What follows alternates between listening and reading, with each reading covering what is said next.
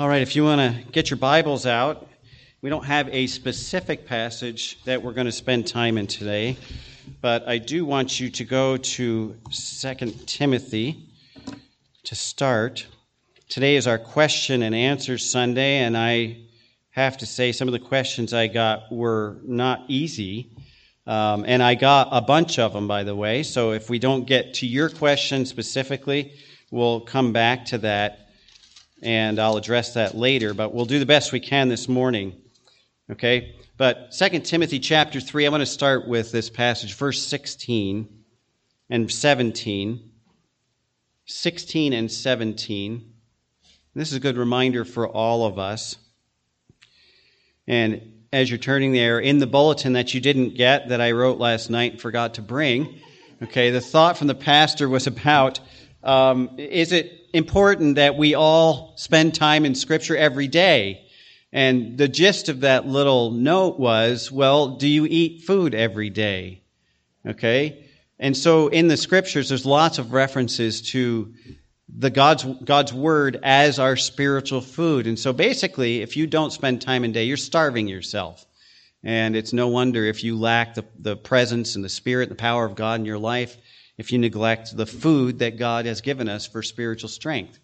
And so we start with that premise, but I want to start by reading chapter 3 in 2 Timothy, verse 16 and 17. It says, "All Scripture is given by inspiration of God and is profitable for doctrine, for reproof, for correction, for instruction in righteousness." And then the purpose is in verse 17, "that the man of God may be perfect or complete, thoroughly furnished unto all good works." So that's why God gave us His Word, so that we would be prepared to face life, to live life the way that God wants us to. And everything that we need is in Scripture. Okay? And so as I looked over these questions, again, some of these are difficult to answer from Scripture because there's not specifics in Scripture that says, oh, this is the answer to that question. And so I had to use what Scripture that God has given us to make conclusions. And so on some of these, I'll preface it by saying, this is what I believe Scripture teaches. Now, I could be wrong. We could get to heaven and God says, nope, you missed that one. All right. Well, here's the right answer. But based on what we know from Scripture, I'm going to give you the answers that I believe Scripture teaches. Okay. So some of them were related. Actually, I had 3 or 4 that were all very closely related.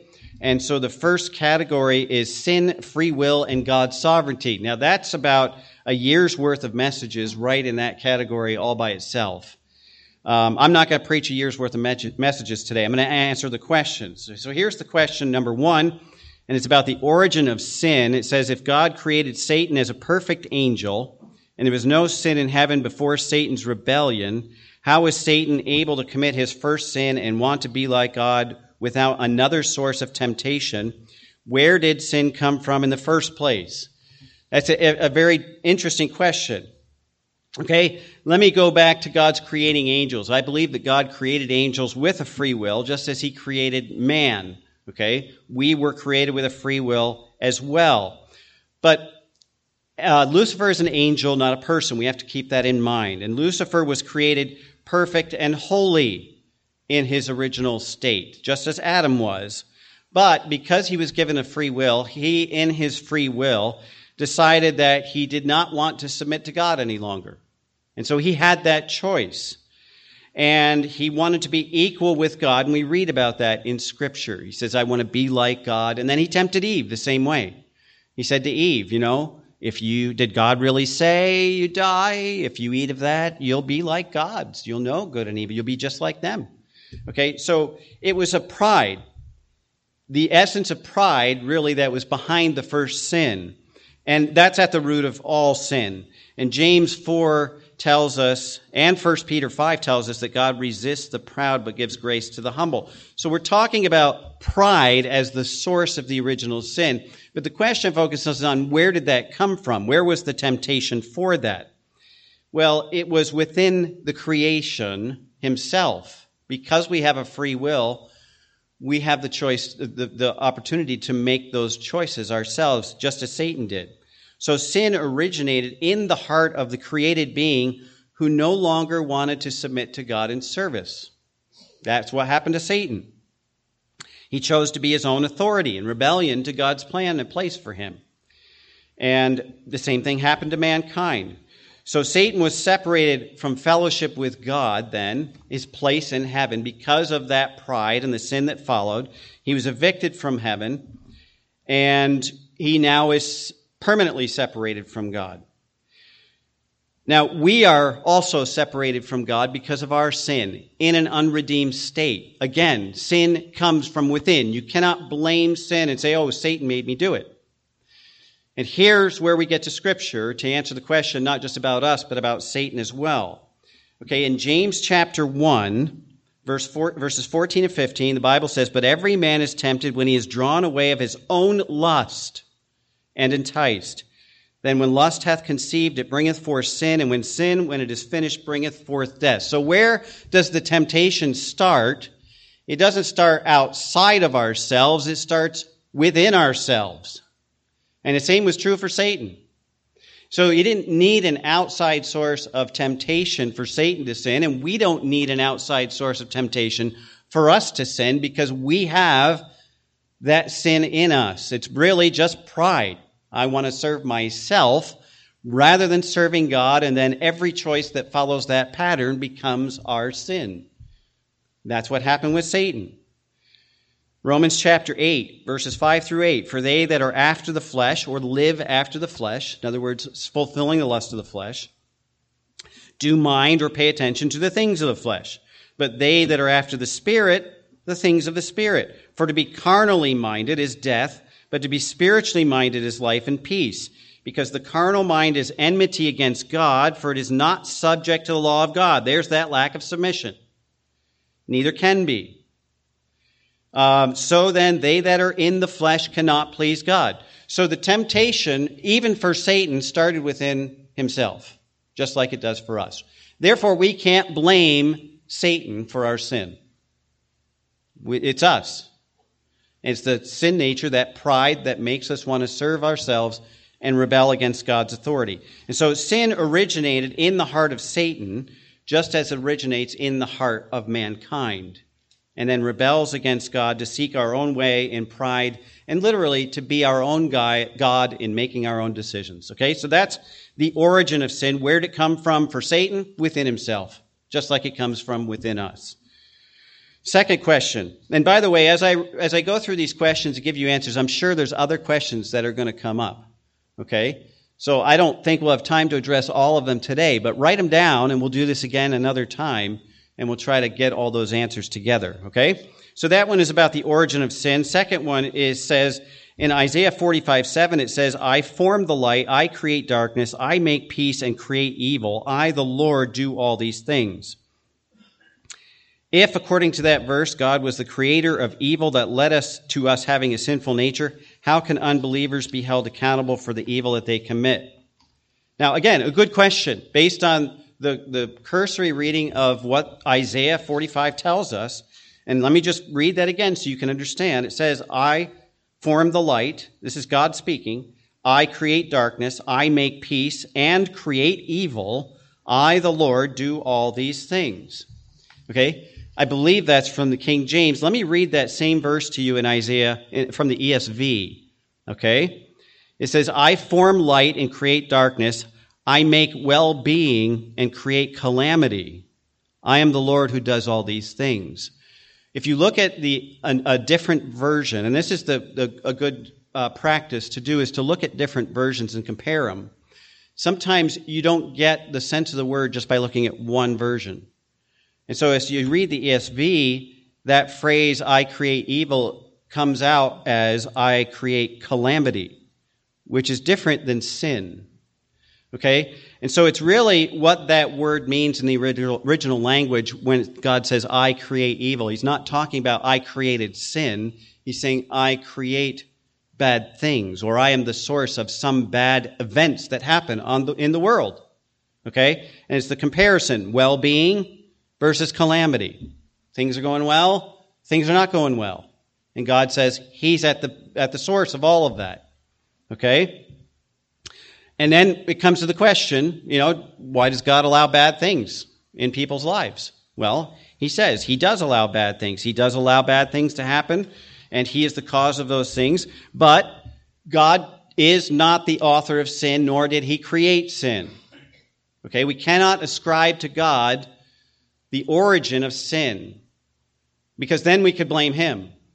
All right, that goes back to the first question. If God created sin, then Satan really wasn't to blame. We're not to blame. It's all God's fault, and so there's no reason for us to be condemned. But God did not create sin. Sin came out of our own lusts, and sin came out of Satan's own pride and lust. Okay, so the question comes down to whether God in his sovereignty is the cause of sin, or does he allow sin within his good purpose? God is not the cause of sin. Okay, I cannot find that in Scripture. And when you read verses like you see this in Isaiah 45, you have to look at the context and look at actually what the words mean. Okay, so God is not the author or the cause of sin, but he has allowed sin to be part of his creation, and it is actually part of his purpose. And the Bible tells us that.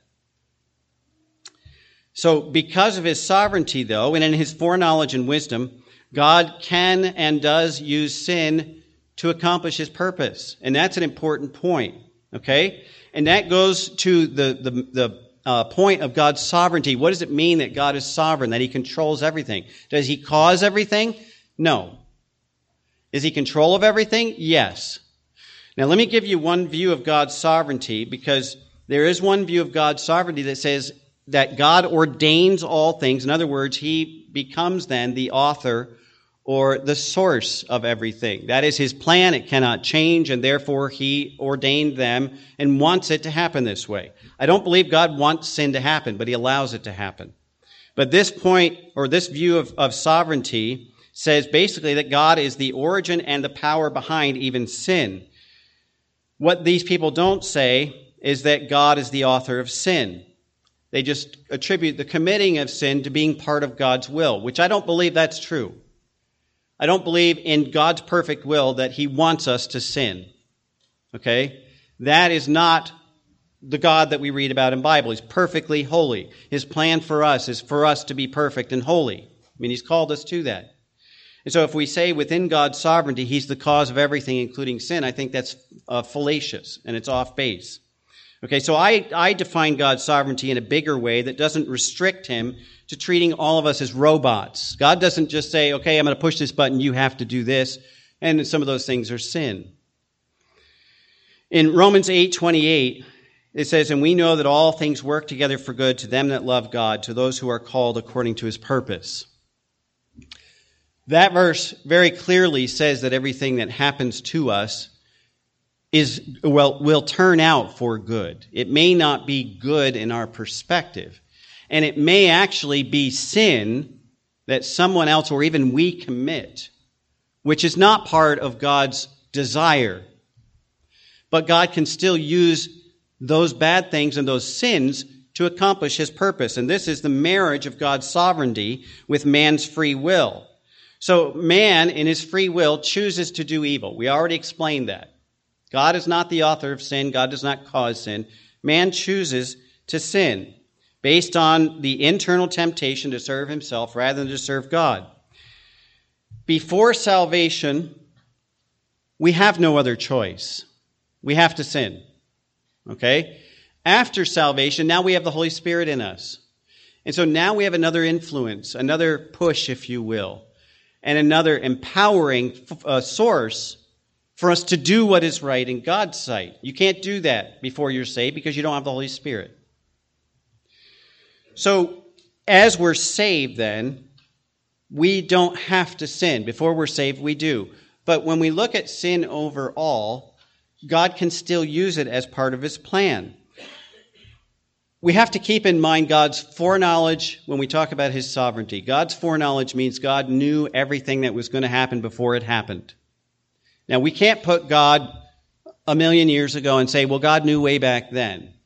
Okay, and you go, well, you just said he knew before. I said he knew before because that's the perspective of human beings. We live in time. God is not restricted by time. So when we say God knew before, what we're saying is God exists. Remember, he told Moses, I am. Okay? God exists, but not in time. And therefore, as he looks at us, he sees all of history, all people, all events, all actions, all at once. Okay? It's hard for us to comprehend, but that's who God is. C.S. Lewis gave this illustration, I think, is a perfect illustration.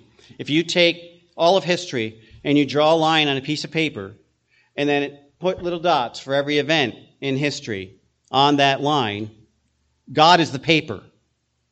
Okay? So history and time and people and everything exists in God. It's not like God has to follow along with time. So God sees everything at once, and we need to keep that in mind as far as his foreknowledge is concerned. And therefore, in his sovereignty, he has allowed us to have a free will and to sin. But he knows that. He knows we're going to make wrong choices. He knows we're going to rebel. He knows we're going to sin. And therefore, his original plan from the beginning, before the foundations of the earth, was to respond to that sin and use even the sin to accomplish his purpose. Now, you talk about being sovereign and in control of everything. It doesn't mean that God causes everything, but it means that God can use even the sinful actions of rebellious mankind to accomplish his perfect plan because of his wisdom and foreknowledge. Okay? That's sovereignty. And that's why I believe, and that's how I believe that God is sovereign. And so, does God cause sin? No. He doesn't cause sin. He's not the originator of sin. And, but he can still use sin to accomplish his plan. Now, I don't know if I answered that sufficiently to help you understand that, but that's where we are, okay, as far as that one is concerned. James, let's go to the third one. James chapter 1, verse 13, it says, this is the third question, let no man say when he is tempted, I am tempted of God, for God cannot be tempted with evil, neither tempteth he any man. Does this verse mean that God does not tempt man, but he does tempt angels? Also, are angels today still able to sin like Satan did? Why or why not? Again, these are difficult questions, okay? It took me a lot of hours to put these answers together, even though they're not that long. All right, temptation. So we already answered the question about temptation. Temptation comes from within ourselves because of our sin nature, okay? And because we have a free will. So here, does God tempt angels? Since he doesn't tempt man, that's very specific. And are angels able to sin like Satan did now? Let's go back to God's creation of angels. God created all the angels perfect and holy, and yet gave them a free will, I believe, as well. At the time that Satan rebelled, the angels, I think, had to make a choice. Were they going to submit to God, or were they going to submit to their own authority? Okay, same choice we have every single day. 1/3 of the angels, the Bible tells us in Revelation 12, rebelled against God and followed Satan. They were swept out of heaven. Okay, so 1/3 made that choice. Now, before this took place, I want you to think about who angels were and where they were. All of the angels, including Lucifer or Satan, were continually living in God's presence, personally, in heaven. Okay? So this was their environment. This was the personal knowledge they had of God. Therefore, when they rebelled against God, there was absolutely no excuse except their own pride. Okay, they couldn't say, well, we didn't realize there was a God. We didn't know what God was really like. We didn't know the truth about all of this. They were in God's presence all the time. Okay, that's not going to fly. And so they rebelled despite what they knew, and therefore literally committed the utmost evil to personally be in God's presence and then to rebel against him. So because of that rebellion then, those fallen angels are sealed in their sin forever and will be judged, as we read and studied in Revelation. They will be judged and will be thrown into the lake of fire forever. Okay, in 1 Timothy, this is an interesting passage. In 1 Timothy chapter 5, verse 21, Paul uses this reference. He's talking to Timothy and about living out his Christian life, but Paul makes reference to what he calls the elect angels. Okay? And we have to know a little bit about this doctrine of election. It means those whom God has chosen. Okay, and I'll just use that phrase for now. But those whom God has chosen, if we apply this word elect to believers, it's those who are true believers, who are sealed by the Holy Spirit. They are the overcomers. Okay, that's what the Bible refers to when it's talking about the elect, as far as the believers are concerned. Here, Paul says the elect angels. In other words, these are the angels that are still in heaven, that are still serving God, and they now have been sealed in their righteousness or holiness, in their submission to continue in their place as God created them in serving God. So if they are sealed as the elect angels, then we make the inference that those who rebelled are also sealed in their sin. And we read a little bit about that in Revelation 21. You know, those who are holy will remain holy. Those who are unjust will remain unjust. Okay, so they are sealed in their sin. So I believe this, that angels had one chance to seal their fate forever. That was that point at which Satan rebelled. And when the angels followed him, that was it. Now, there's one other point that's important here, because can the angels today sin? No, I don't believe so, because they're sealed in that holiness and submission that they demonstrated at that point. Okay, just like we are sealed by the Holy Spirit, or not just like, but similar to that sealing. So no, I don't believe the angels in heaven can sin now and rebel against God. They had one chance, and they're done. Now, the next question, again, is in a line with that. It says, it seems that in order for God to allow man to have free will on earth, he had to allow sin there. But if there's no sin in heaven, do believers still have a free will when we get to heaven? Okay, still focusing on sin and free will and God's sovereignty. Yes, God did allow sin to enter creation as part of his plan. He foreordained it as part of his plan before the foundations of the world. He didn't cause it, no. He doesn't need it to accomplish his purpose, no, but he does use it. But as we saw, God was not the author of sin. And in his foreknowledge, again, I told you this is important, that God knew beforehand. It's an important principle. He knew everything that would happen in creation before it happened. Satan's fall, the fall of man, all of our sin, etc.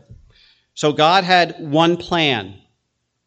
Okay, there was no plan B. Oops, they sinned. Now that messed everything up. We got to change plans. Okay, God had one plan because he saw all this from the beginning. And so his plan is to respond to that sin. In Acts chapter 2, Peter tells the Jews that they crucified Christ, but that very act of crucifying Christ was according to God's unchangeable or predetermined plan and according to God's foreknowledge. In other words, God planned for the crucifixion of Jesus Christ. Okay? There are several verses in the New Testament that talk about our election as believers being based on the foreknowledge of God. So we have to keep this foreknowledge of God kind of front and center as we explain these things. And so God created man with a free will, allowed Adam and Eve to sin based on their own choice, and therefore man is guilty before God because of our own sin. Okay? Now, in heaven, it will be a different story. Because right now we live on earth with earthly bodies. These bodies were made for this earth. Paul explains that in 1 Corinthians chapter 15. Okay? And he says, when Christ comes back, talking about the rapture, he says, this corruptible will put on incorruption. And when this corruptible shall put on incorruption, then shall be brought to pass the saying, death is swallowed up in victory. Okay? We will be changed. That's the phrase Paul uses there. We will be changed. In other words, the sin which resides in these earthly bodies, the sin nature which we carry with us, battles against the Holy Spirit. And in our free will, we can submit to the Spirit, or we can submit to that sinful nature.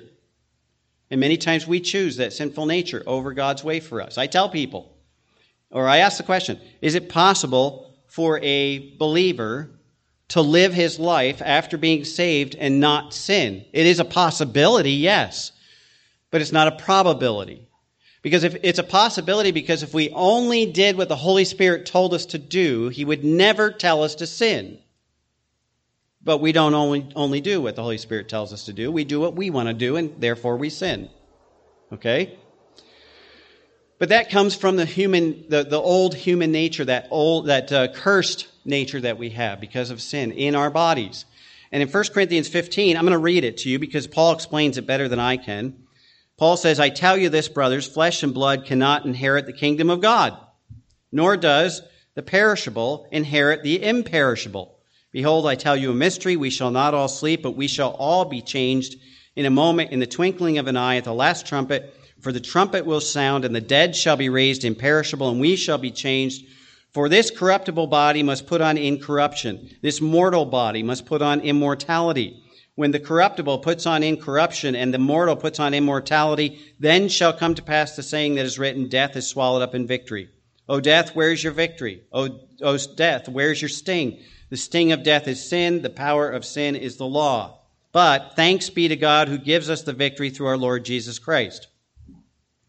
So here's the answer to the question, do we still have a free will in heaven? Yes. Okay. We still have a free will in heaven. We still get to make our own choices.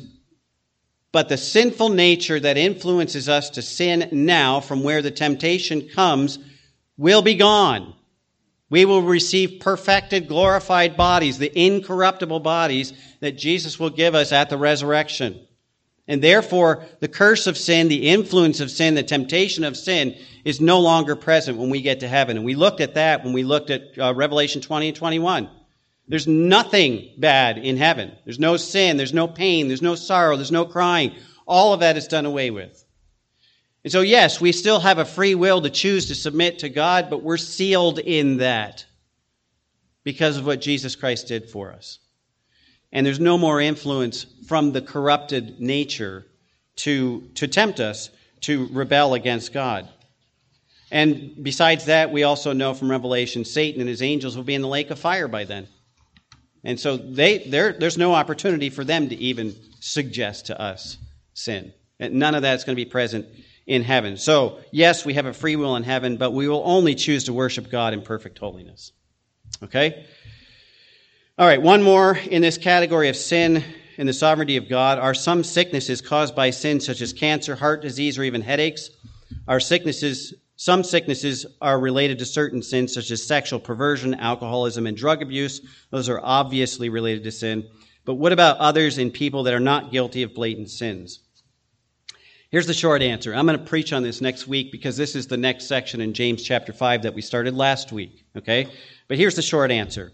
Yes, sickness is due to sin because there's no sickness apart from the curse of sin. See, when Adam and Eve sinned, they brought the curse upon the world, and that's when death started, that's when sickness started, that's when decay started, all of that that's related to illness, that started at sin. So yes, all sickness is related to sin, but is all sickness because we sin? No. Okay? Some of it is. In 1 Corinthians 11, Paul, in the context of the Lord's Supper, tells the Corinthian believers how they're supposed to approach the table of the Lord. And he says, you guys have been abusing this. You've been violating the whole principle that surrounds this. And he says, because of that, some of you are weak and sickly, and some sleep. Means, in other words, you've died specifically because of that sin. So God was judging them in sickness and in death in some cases because they were dishonoring the Lord's table and each other. Okay? But no, not all sickness is due to some sin we've committed. Remember in John chapter 9, Jesus and his disciples came across a blind man, and his disciples immediately, assuming that all sickness was related to sin, they said, who sinned, this man or his mother and father? Otherwise he wouldn't be blind, right? And Jesus said, no, neither one of them sinned. His mother and father didn't sin. He didn't sin. This is not because of sin. He says this sickness or this blindness is specifically to demonstrate the power and glory of God. And then he healed him. And so, yes, there are sicknesses that are related to our sin, but sometimes God allows sickness just to demonstrate himself in us or in other people. Okay? There's the short answer. We'll take more time next week to go more in depth on that. All right, let's shift gears. Heaven, here's a question about heaven. I'm sure this probably is related to our study in Revelation. In heaven, will we have our earthly memories? That's a difficult one. Maybe. Okay? Maybe. Let me give you some scripture for that. Isaiah 65, verse 17 says, this is God speaking, "For behold, I create a new heavens and new earth." Remember, we studied that in Revelation 21. "The former," those things that came before, "the former shall not be remembered nor come to mind." So some will take that verse in Isaiah 65 and say, well, God says we're not going to remember anything that came before that final eternal kingdom. Except if you go one verse back, in verse 16 in Isaiah 65, the Bible says, "For the past troubles will be forgotten and hidden from my eyes." Troubles. He specifically states bad things. And remember in Revelation, when we studied the end of Revelation, it says in heaven there will be no sin, no sickness, no crying, no sorrow. So it's all of those things associated with sin. Those are the things that will be forgotten.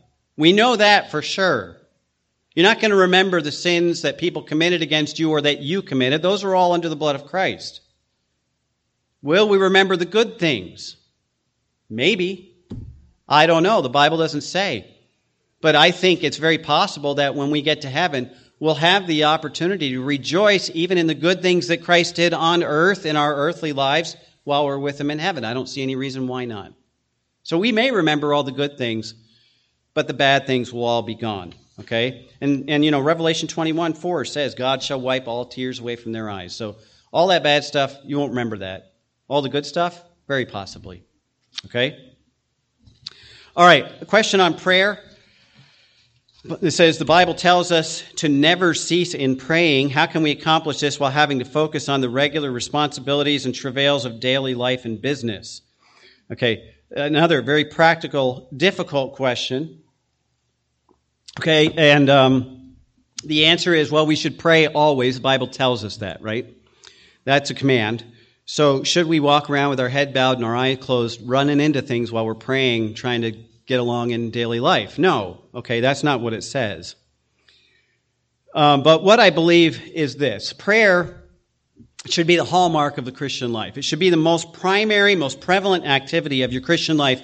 And I'll go so far as to say this, even more than Bible reading.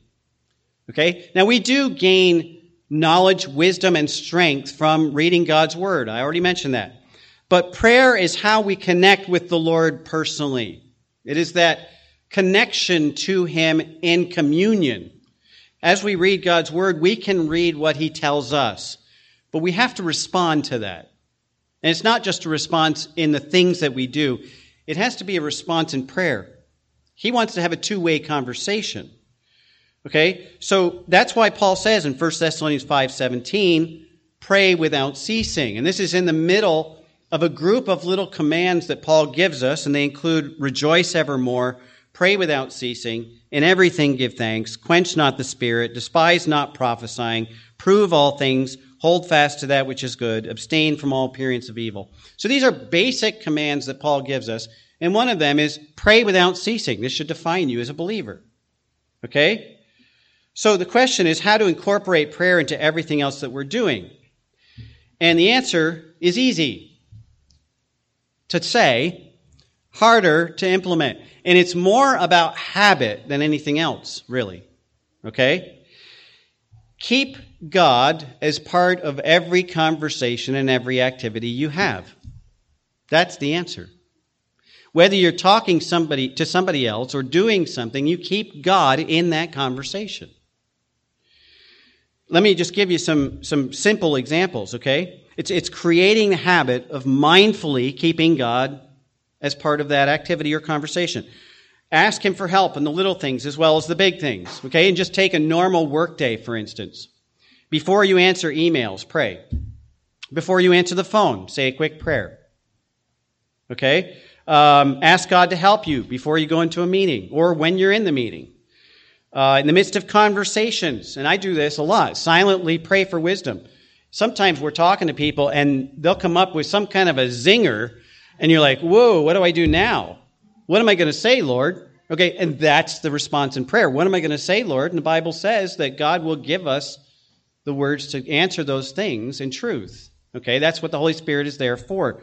So we just incorporate that conversation with God into everything that we're doing. And remember, it's not just about asking for help. We saw last week that prayer also involves praise. So if you're not in a situation where you feel like, God, I need your help right now, then start thinking about the things and get in the habit of just thanking God. That was the verses I shared this morning. His mercies are forever. And so we should forever be thanking Him. So thank Him that you made it to work safely. Thank Him that you had food for breakfast. Thank Him for the clothes that you're wearing. Thank Him that you have a job. Thank Him that you have a family. Thank Him for whatever God has given you. Okay? And whatever you're doing, thank you, Lord, that I have fingers that I can type on the keyboard or iron the clothes or whatever. See, it's creating a habit of keeping God in the forefront of whatever you're doing, so your response to whatever you're doing starts with Him. And then you create the habit of continuing in prayer. It doesn't have to be, oh, dear Lord, and make this formal prayer. It's just talking with the Lord. And there are some times when God wants to hear what's on your heart. If you're frustrated, if you're upset, tell God. Don't tell other people, because that'll make them frustrated. Tell God. He doesn't get frustrated. Okay, and I can attest to this, because there have been lots of times that I've been frustrated about something or just angry or whatever. And so I start talking to the Lord. Why, God? Why do you allow people like this into my life? Why have you dumped all this on me? And I just vent. And after about 5 minutes, I start to realize, all right, well, it's not God, it's me. I need to get right. And then I confess my sin and go on with my day. Okay? But see, prayer is a habit. And so trying to incorporate that in every day is just creating a habit of talking to Him about everything you're doing. God wants to talk with us. And remember, James 4 tells us, you have not because you ask not. You don't feel like God is there? Maybe it's because you're not talking with Him. Okay, God's there, you're just not paying attention to Him. And if you're lacking something, maybe it's just because you haven't prayed about it. Not the big things, I'm talking about the little things of life. Okay? For instance, how to show love to those people that step on your last nerve all the time. Right? Okay? How to trust God when things don't make sense. How to ask God where your glasses are when you can't find them. Okay? That's how you pray without ceasing in a very practical way. But it's about creating the habit of just praying all the time. All right? So there's your practical answer as far as that's concerned. All right, the next one is God's will. In Scripture, there are examples when it seems that God changed His will when someone prayed. Considering the fact that God's will is perfect, does our prayer change God's will? Great question. Okay, this has been debated. And I think the Bible gives us the answers to this. Let me give you some examples. In Exodus 32, Israel's at Mount Sinai. Moses is up talking with God, getting the law, and down below, Israel's creating a golden calf.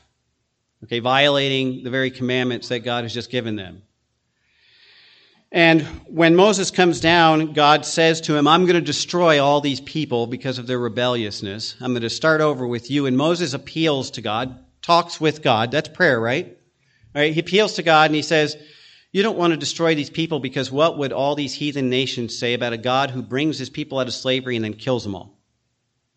What would that do? And the Bible says God repented of the evil he thought to do unto his people. Sounds like God changed his mind.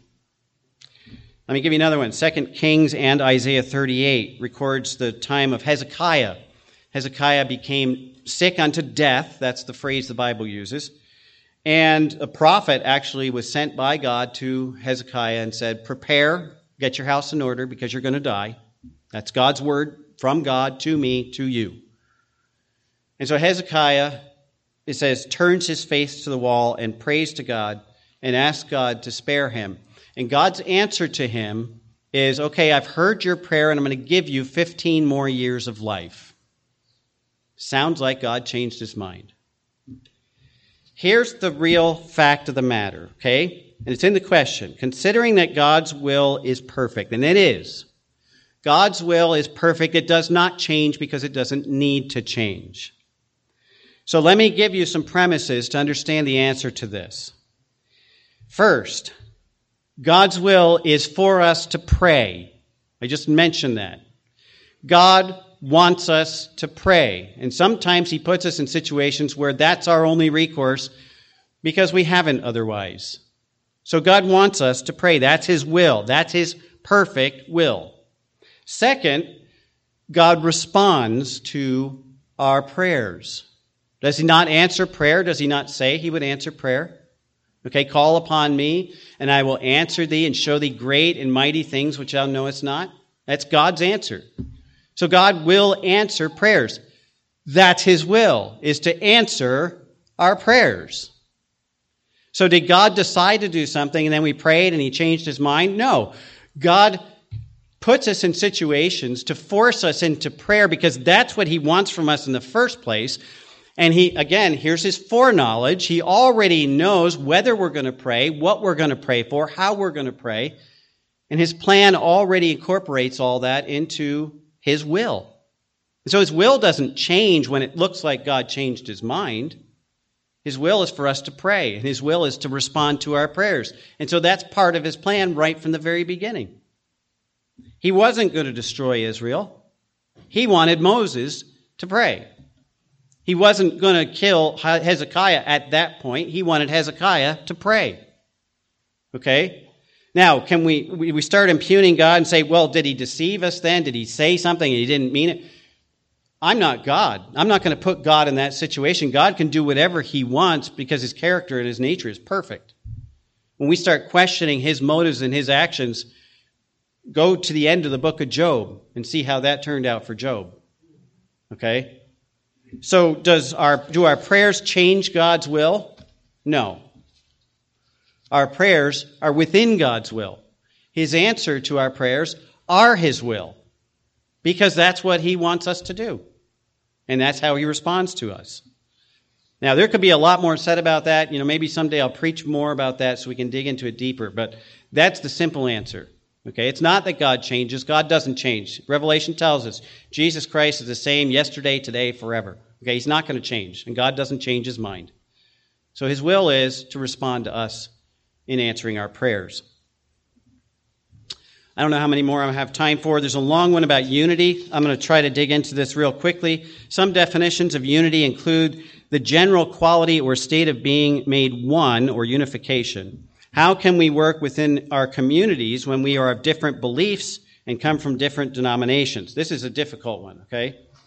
First of all, we have to define the word community. If we're talking about the general community around us that includes believers and unbelievers, it's a different idea of unity than if we're talking about just believers, okay? Believers and unbelievers can work together for a common cause in common methodology, but they can't be truly in unity because they don't have the Spirit of God in them. Unbelievers don't, okay?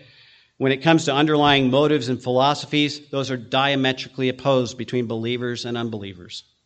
Why we're doing it. An unbeliever cannot do it for the glory of God. Romans 3 tells us that. For all have sinned and come short of glorifying God. So there's a problem there when we talk about absolute unity between believers and unbelievers. 2 Corinthians 6, Paul says, be not unequally yoked together with unbelievers. Can't do it. Okay? For what fellowship, there's unity, what fellowship hath righteousness with unrighteousness? What communion hath light with darkness? What concord hath Christ with Belial? What part hath he that believeth with an infidel? What agreement hath the temple of God with idols? You are the living temple of God, as God has said, I will dwell in them and walk in them. I will be their God. They shall be my people. And then he says, wherefore come out from among them and be ye separate, saith the Lord, and touch not the unclean thing, and I will receive you. So this idea of working in unity with unbelievers, that's difficult, okay, because there's just diametrically opposed philosophy and underlying motives. They can't be the same. You may be wanting to accomplish the same thing, feeding the poor, helping, that kind of thing. Those things can be worked together with unbelievers to accomplish those goals, but again, the motives are different. So that's one aspect of this idea of unity. We can't be in perfect unity with unbelievers. It can't happen. The Bible's very clear about that. When it comes to the unity of believers, I think that's absolutely possible, and actually that's what Jesus prayed for in John 17 before he went to the cross. He said, but for them also which shall believe on me through their word, I pray that they may be one, as thou, Father, art in me, and I in thee, that they also may be one in us, that the world may believe that thou hast sent me. See, there's the purpose of unity. It's not so we can all accomplish the same thing, so we don't have arguments, so that the world might believe in Jesus Christ. They have to see Jesus in us. That's the whole purpose of unity. Now, we can work together to accomplish things, but if we're not working together, if we're not in communion to show Christ, to give him the glory in everything we do, then there can't be unity. He goes on in verse 22, "In the glory which thou gavest me, I had given them, that they may be one, even as we are one. I and them, thou and me, that they may be made perfect in one, that the world may know that thou hast sent me and hast loved them, and thou hast loved me." And so the key is verse 21, that they may be one in us. Unity can only be found in God. And Paul discusses this. This is the passage we read in our responsive reading in Ephesians 4. He says, endeavoring to keep the unity of the Spirit in the bond of peace. There's one body, one Spirit, one hope, one Lord, one faith, one baptism, one God and Father of all, who is above all and through all and in you all. There's the basis of unity. Okay? We all submit to the Lord as our Savior. We all submit to God as our King. And we are going to live our lives in a way that pleases him and in obedience to him. And then we can agree. And so that comes down to, well, what does the Bible tell us we should be doing? Well, that's where we come into the problems of denominations. Okay, because everybody interprets what the Bible says we should be doing in a different way. I just had a conversation with my son last night. Actually, it was this morning. Yeah. Man, see how fast I forget. Okay. And then he was continuing a conversation that we had started earlier in the week. And he said, there's some guys I'm trying to explain things to, and we just seem to be on different levels. I said, it's because one guy is working from denominationalism, what his denomination teaches. You're trying to work from what the Bible says. And if you can't interpret the Scripture as far as what it actually says you're supposed to be doing, you're going to be here. You never are going to see eye to eye. You can't have that conversation because it's going to be butting heads trying to convince each other that one person's right and the other person's wrong. That's the problem with denominationalism. Denominations have decided to interpret Scripture a certain way and to apply it a certain way, and therefore they're not going to budge from that because that's what defines our denomination. Okay? And I've heard people say things like, well, our denomination has stood and died for on these principles and on these truths for years, even if they're not in Scripture. And right away my response is, well, if they're not in Scripture, it's not worth dying for, first of all. Okay? But the reason we're fighting is because it's not in Scripture and you think it's truth. So the Scripture and what God says and understanding what God says is the key to unity. When we can agree on that, then we start to have unity. All right? If you say, well, I believe the Bible teaches that Christians should only wear black to church on Sunday, and I say, no, I think they should only wear white. Okay, both of us are wrong, but we're never going to get along because we're not following what God says. Our unity is not based in what the Scriptures say and following those principles. So when it comes to practical unity and getting along with believers, God is the authority. I'm not right, you're not right. God's right, and then we have to agree on that. As soon as we can agree on that, okay, then we can get along in unity. Now, even in unity, there may be things that we don't totally agree on. All right, should we have communion every Sunday? Should we not have communion every Sunday? The Bible's not clear on that. Some people think yes, some people think no. You know what? I can still fellowship with people who think something different than what I think. Because the Bible doesn't say you have to do it every week or you have to do it every day. It just says, as often as you do it in remembrance of Christ. So we can have unity in the fact that we do it in remembrance of Christ as often as we do it. So there's the answer to unity. And I know it's kind of vague, but that's the real substance of unity is God's truth is the authority. God is the authority. We are one because of Christ Jesus in the Holy Spirit, one faith, one baptism, one Lord, one God and Father over all. There's where unity starts. Okay? All right, a couple of real short ones here. What Bible version should we read when we first start reading the Bible? I'm assuming that's as a new believer or even an unbeliever. It's a difficult one because everyone has a different opinion of this answer. But let me start by saying this. There is not one inspired translation or version. Okay, the Bible was inspired by God as it was given through the Holy Spirit to the original authors in the original manuscripts in the original language. That message was directly from God. Now, we've taken that, and originally it was written in Greek and Hebrew, a little bit of Aramaic, but Greek and Hebrew. How many of you know Greek and Hebrew? How many of you have a Greek or Hebrew Bible at home? Okay, exactly. So you don't have the original. So then we have to rely on man's translations. Are men perfect? No. Okay? So, are there mistakes in Scripture? Well, I have to say yes in translations.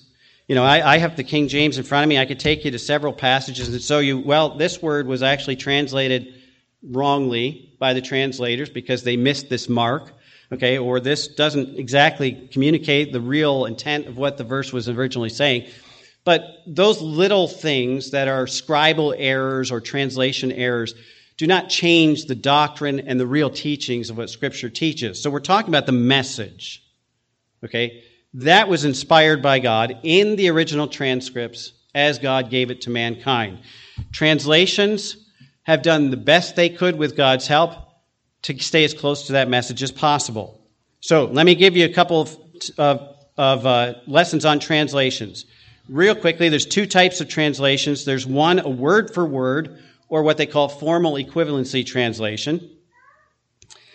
Then the second one is what they call a thought for thought, or a dynamic equivalency. The difference is, in the word for word, the translators did their best to literally go through the original manuscript and translate one word at a time from the original language into English.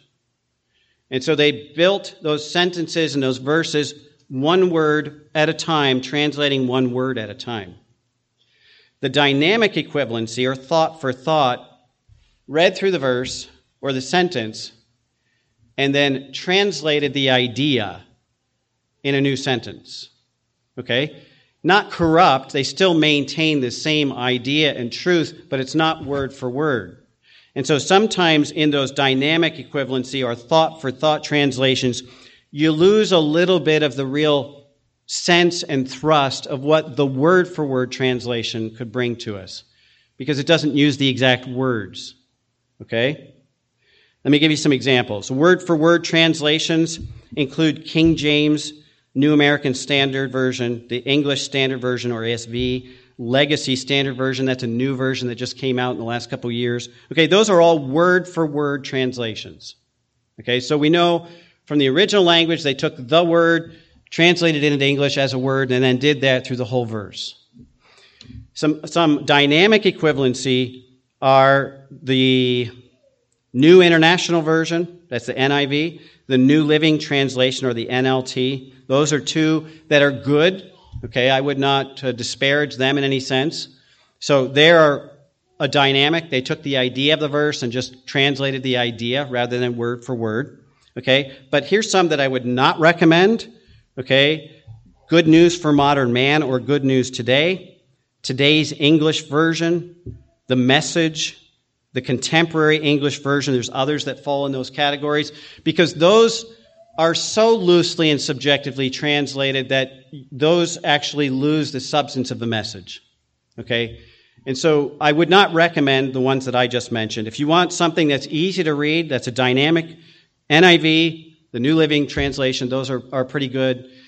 For me, if you're going to be a teacher, a pastor, if you want to study in seriousness and in depth, I would recommend a word-for-word translation such as, and I grew up with King James, so that's what I'm most familiar with. I never read anything other than King James for 30 years.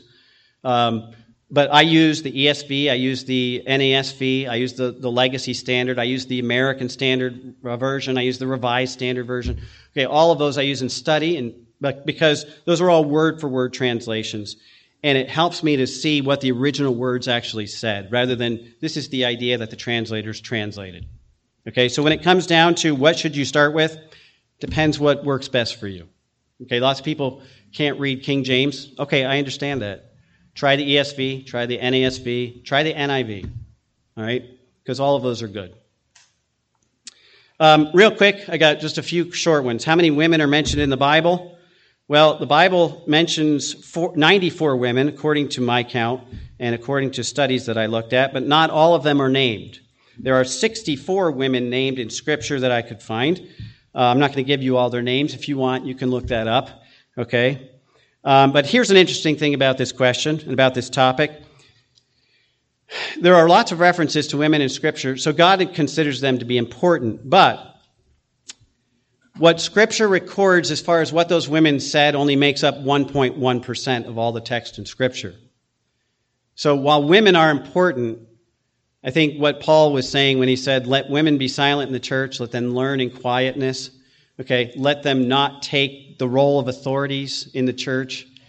You see that even in the makeup of Scripture. It's not that women can't say anything, okay, but women are not to lead, even by example of how much, what is recorded about what they said in Scripture, 1.1%, okay? So, interesting tidbit, you can take that for what it's worth. Next one, how old was Adam when he died? What kind of calendar did people use in those days before the flood? Well, according to Genesis 5:5, Adam was 930 years old when he died. And as far as the calendar was concerned, it was a 12-month, 30-day calendar, perfect 360 days, okay, that they used before the flood. And you say, well, why do we have 365 days now? Because that changed after the flood.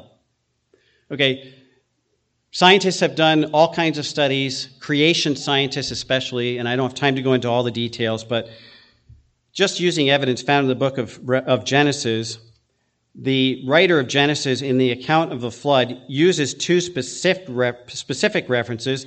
It says the flood began on the 17th day of the second month. That's in Genesis 7:11. And it was done by the 17th day of the 7th month. That makes 5 months of 30 days each. And then Genesis specifically says that it lasted for 150 days. Okay? Not assuming that, Genesis states 150 days. So 5 months, 30 days each. If we were to use any modern calendars, even the Jewish calendar, those months would be 147 or 148 days, depending on which month you started in, based on the calendar we have today. So it had to be a different calendar then. Okay? So this part of Genesis and what we see in the Genesis flood record back to the time of Adam was before the flood, when God had given us 12 months, 30 days perfectly for the year, and that changed after the flood somehow. Okay? So there's your calendar for Adam's life. In what town did Jesus grow up? Jesus was born in Bethlehem, but he grew up in Nazareth. That's why they called him the Nazarene. Who were the other two men that Jesus was crucified with? Well, Luke 23 tells us that Jesus was crucified between two criminals, while Mark 15 says they were both thieves. Now, some conjecture that Jesus was crucified between two thieves on the cross because the Jews especially wanted to degrade his name and show that Jesus was a criminal and a rebel, just like these other two, who were known criminals. And actually, if you want a little more information on that, from extra-biblical writings, it's recorded that their names are Dismas and Gestas. So there's your Bible trivia for the week. Okay? And both of them supposedly were butchers. I don't know how that turns into criminals, but that's what history has recorded. Last one. What's the shortest verse in the New Testament? Well, many consider John 11:35, which merely reads, Jesus wept, to be the shortest verse in the New Testament. Okay? This happens as Jesus stands at the tomb of Lazarus after Lazarus has died. But the question is, why did he die? Did he die because Lazarus was dead, or did he die because there's a whole bunch of people standing around him who didn't believe that he could bring him back from the dead? I think that's why Jesus was crying. Okay? In fact, I preached a message on John 11:35. It wasn't my shortest message, even though it was the shortest verse in Scripture, but it's focused on why did Jesus cry, okay? Now, with that said, if you look in English, that's the shortest verse, but Again, the Bible was given in Greek and Hebrew. So if we look in the New Testament in Greek, John 11:35 has 16 letters. But 1 Thessalonians 5:16, which reads, rejoice always, only has 14 letters in Greek. So that's the shortest verse in the New Testament in Greek. If you include the Old Testament, then you have Job 3:2, which reads, he said, and that only has 6 letters. And originally in Hebrew, they did not include vowels in their words. So that makes words a lot shorter. So that's why that verse in Job 3:2 only says he said with only 6 letters. If you include the vowels, it has 13 letters, okay? Even shorter is 1 Chronicles 1:25, which reads Eber, Peleg, and Ru in English, has 12 letters. In Hebrew, it only has 9 letters without the vowels. So when you ask the question, what's the shortest verse in the Bible? Depends if you're talking about English, Greek, Hebrew, on the perspective. So, and those were answers from seminary professors, by the way. So that's how they look at it. So that's all the questions I had. And I hope this was helpful and inspiring for you. I hope it spurs other questions, okay? Not to ask me. You can ask me, but go study the Bible. All right? You can find a lot of this stuff just by reading Scripture and letting the Holy Spirit guide you in understanding these things. All right. We're going to stop there. It's been long enough. So let's have a word of prayer and we'll close our service. Lord, thank you again that your word is true, that everything in it is profitable for us, even the little things you have a purpose for. And so, Lord, I pray that you can bless us even through the things that we heard today, that we will be inspired to follow you, just to seek you in your word, and to spend time in prayer on a more regular basis, making it a habit of our life. Lord, again, thank you for Jesus Christ and all that you've done through him in us and for us. And so help us to continue to praise you through this week for your goodness, for your mercy, and for your love. And we ask this in Jesus' name. Amen.